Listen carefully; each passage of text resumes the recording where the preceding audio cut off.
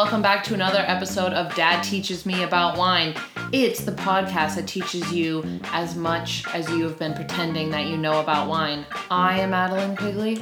And I'm Matt Quigley.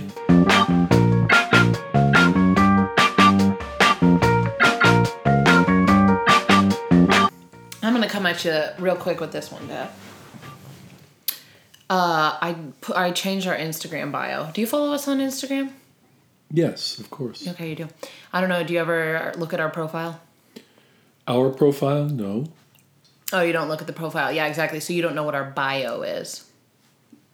No, I know that you've changed to part-time weatherman on Yeah, Board Yeah. I have part-time weather girl in my bio now because I do. I realize I talk about the weather like an unnatural amount, but we really don't need to get into that. Anyways, I changed the bio on the Dad Teaches Me About Wine account. And it is Father-Daughter Wine Podcast. Correct, right? Yes. So far, so good. We answer the wine questions you're too embarrassed to ask. Okay. How do you like that? Perfect. Okay. I just wanted to run it by you since I already did it. Should we update our intro, or are you liking the podcast that teaches you as much as you've been pretending to know about wine? I think that's satisfactory. Don't rebrand this late in the game. Correct. Savvy answer, Father. Well, how's it going? Well, thank you. It's been a while. It has been a while. I think we can just go ahead and call this season 2. Okay. We'll just say we took a small break there, had you guys eager for more, and now we're on season 2 of Dad Teaches Me About Wine. I think we know more about wine. Well, I hope I do. Yeah, you. Both of us have started really studying a lot more wine since we started this show. Me, I have any interest before I had zero, and you have been like taking wine classes and tests and stuff. Yes. So I'm currently in the level 3 of WSET, so the Wine and Spirits Education Trust. That's insane. So we're winding our way around the world. We're Whining your way around the world. that too. With a little bit of whining sometimes about it, I'm sure. So today we are doing... You don't need to rush into it. It's nice to hear what's going on in everyone's world. That's how the best podcasts grow. They're real in the beginning. And then people are like, oh, I know they're my friends. They're my pocket friends. And then they want to hang out with you every week. Okay. I just referred to all you guys as a pocket friend. I think that's an apt description. Though no one really puts their phone in their pocket. It's almost always in their hand. Anyways, today we're back with another summer-themed episode. Okay, I was waiting for you. Oh. What is today's episode, Dad? So we're doing barbecue wines.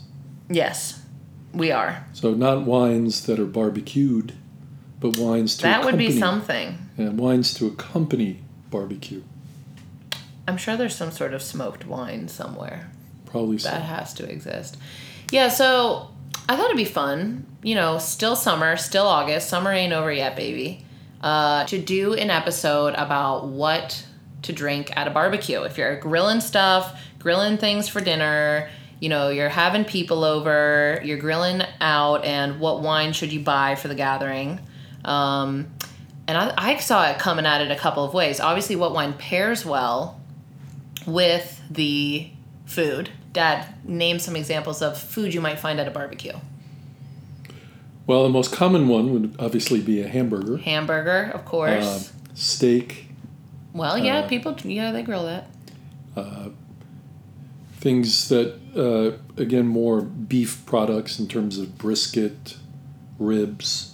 What kind of barbecue are you going to where someone's making brisket? I did not get that invite. Well, I think a lot of it, though, is the social aspect, yes. which you alluded to. Yes. Which is that it isn't necessarily a bunch of wine lovers getting together yes. for an intimate dinner party. It tends to be 500 of your closest neighbors or groups of people that you have social connections to, and oftentimes it's outdoors and it's picnic. casual. Again, I don't know what 500-person barbecue you're getting invited to that I'm not getting, because that sounds pretty epic. But yes, I agree. I think a lot of it's social. And that was the other thing I was saying. A wine that you can drink, because barbecues can be like 5 hours long. A wine that maybe you'd sip on all afternoon and, it wouldn't really do away with you. Well, unfortunately, a lot of the wines we're going to talk about are alcoholic. They tend to run towards the higher spectrum. So, if you look at percent of alcohol in wines, it runs from a low of about 7 or 8 up to a high of about 14. And these wines are going to be clocking in at 12 to 14%. Let's also throw in a wine, a palatable white. I'm looking for the equivalent of like a Coors or just like a Bud Light, something you can drink like 5 across the afternoon and still get yourself home. Well, you should still probably call an Uber, but or a Lyft, whatever your choice may be. Something that is just drinkable all day, All right, we can do that too. Great. I love it. So let's get started with what we have in front of us. So what we have here is a Raven Park Victoria Shiraz, or the rest of the world calls it a Syrah. And this is from Victoria, which is in the, if you look at the map of Australia, it's the bottom right corner. Australia. Yeah, just north of Tasmania. Dude, that's an episode we need to do. We can do that We need to do Australia. Is that a one episode or would that be multiple? Oh, I think we can probably cover it in one. But this is just something we kind of had around the house. This is a good starting point for the type of wines that I look at for barbecue. And again, on one hand, you can look at it sort of as two schools of thought. On one hand, if you're grilling a big old steak with salt and fat, this is you could potentially pair it up with a wine that is very tannic. So some big old California cab could potentially match up.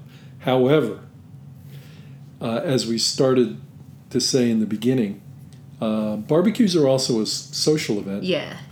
And we're not going to be buying huge, profound, tannic California wines for the crowd. That is a lot to drink at like 2 p.m. on a Saturday. That's all I'm going to say. That'd be like a heavy hitter. Yeah, and most of your guests aren't necessarily going to be drinking the wine directly with the food.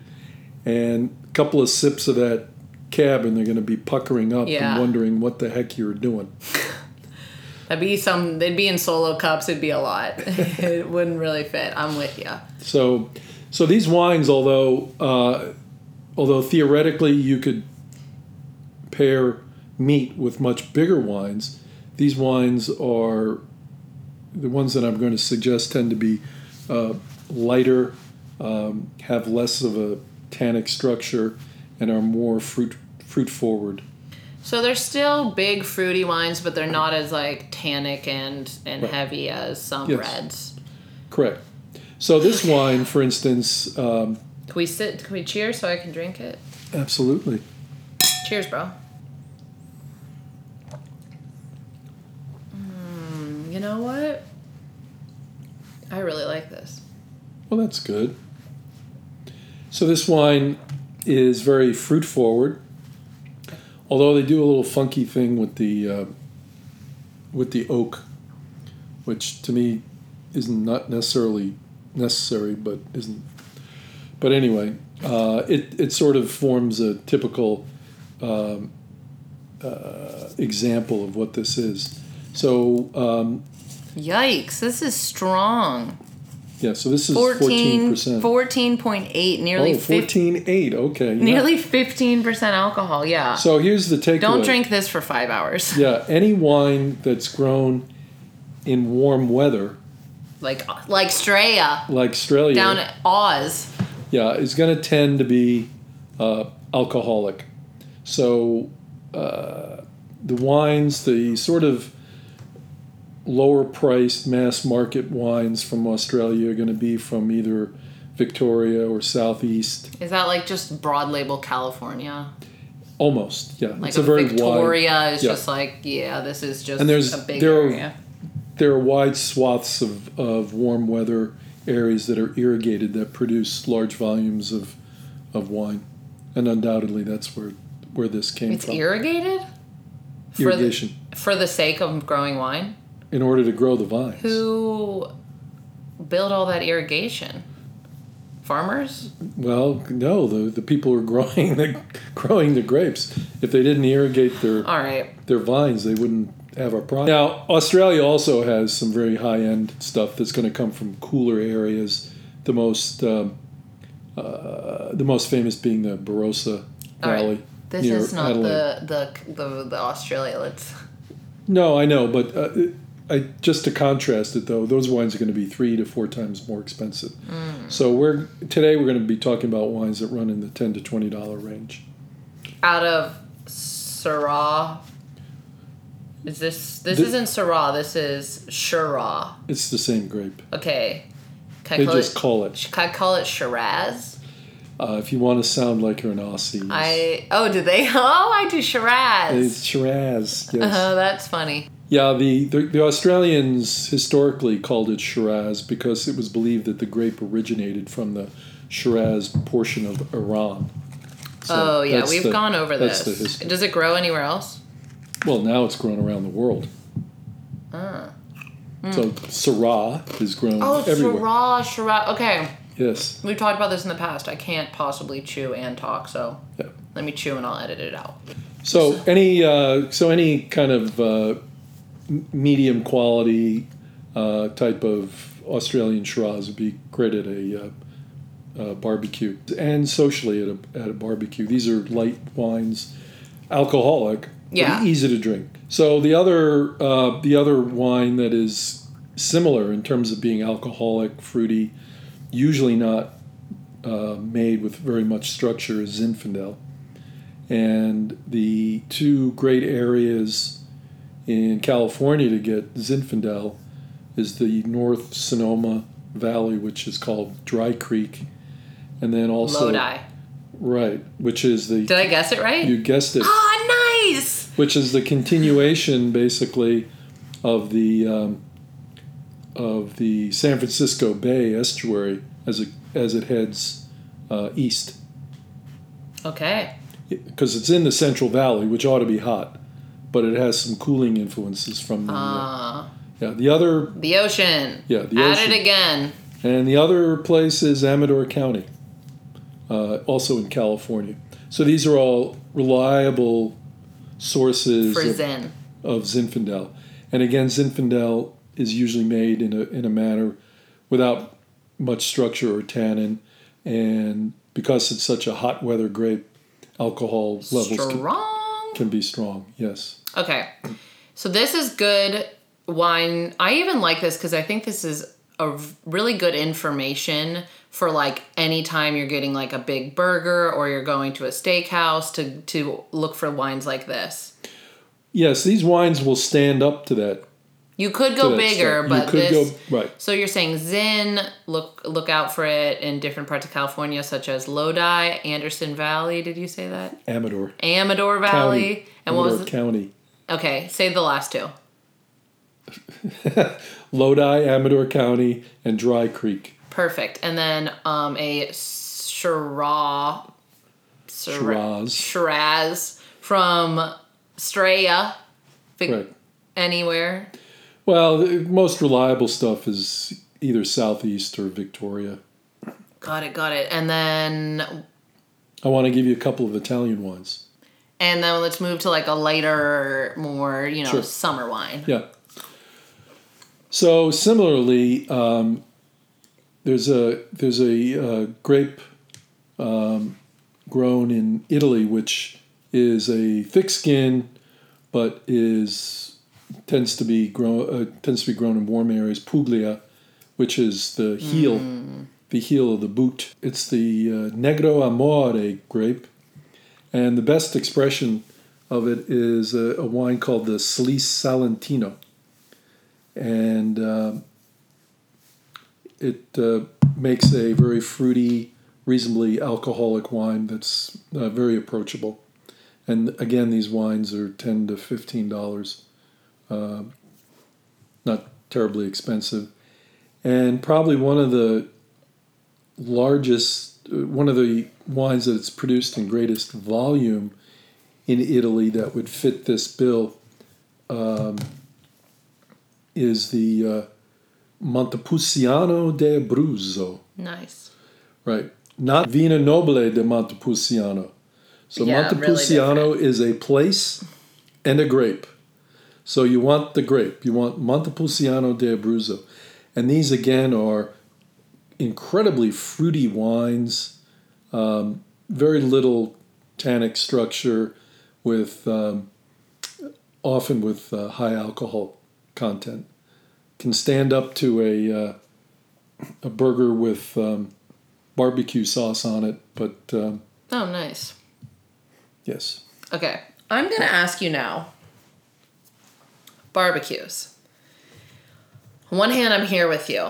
I love all of the things we just talked about. Burgers, ribs, brisket. I'm here for all of it. But I gotta say, barbecue, it's not always just big meaty dishes. These days, usually got a salad at the barbecue.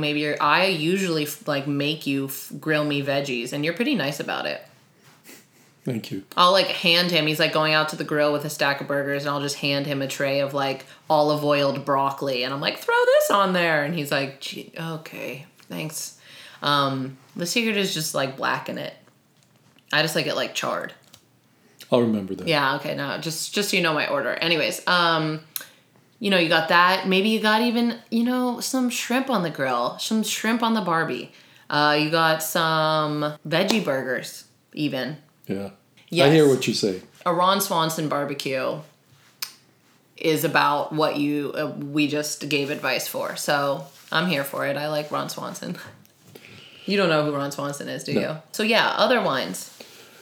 So we're going to switch gears. So we're going to come up with some white wines. So what you're looking for in what you're describing is refreshing wines. And refreshing wines are usually chemically translated into acidic wines. You don't think you want to drink acid, but you do. Love drinking acid. It makes wine taste refreshing. So makes it taste sharp. That's the word I always use. Do you know what I mean? So certainly Sauvignon Blanc is a very acidic wine. So very inexpensive examples can be found in New Zealand. Especially in Marlborough, which is the northern end of the southern island. But certainly French examples from Puy-Fumé or Sancerre would be terrific. Sauvignon Blanc from Sancerre, right. Puy-Fumé. So I'm actually going to recommend a Pinot Grigio, but this is going to take a little bit of homework.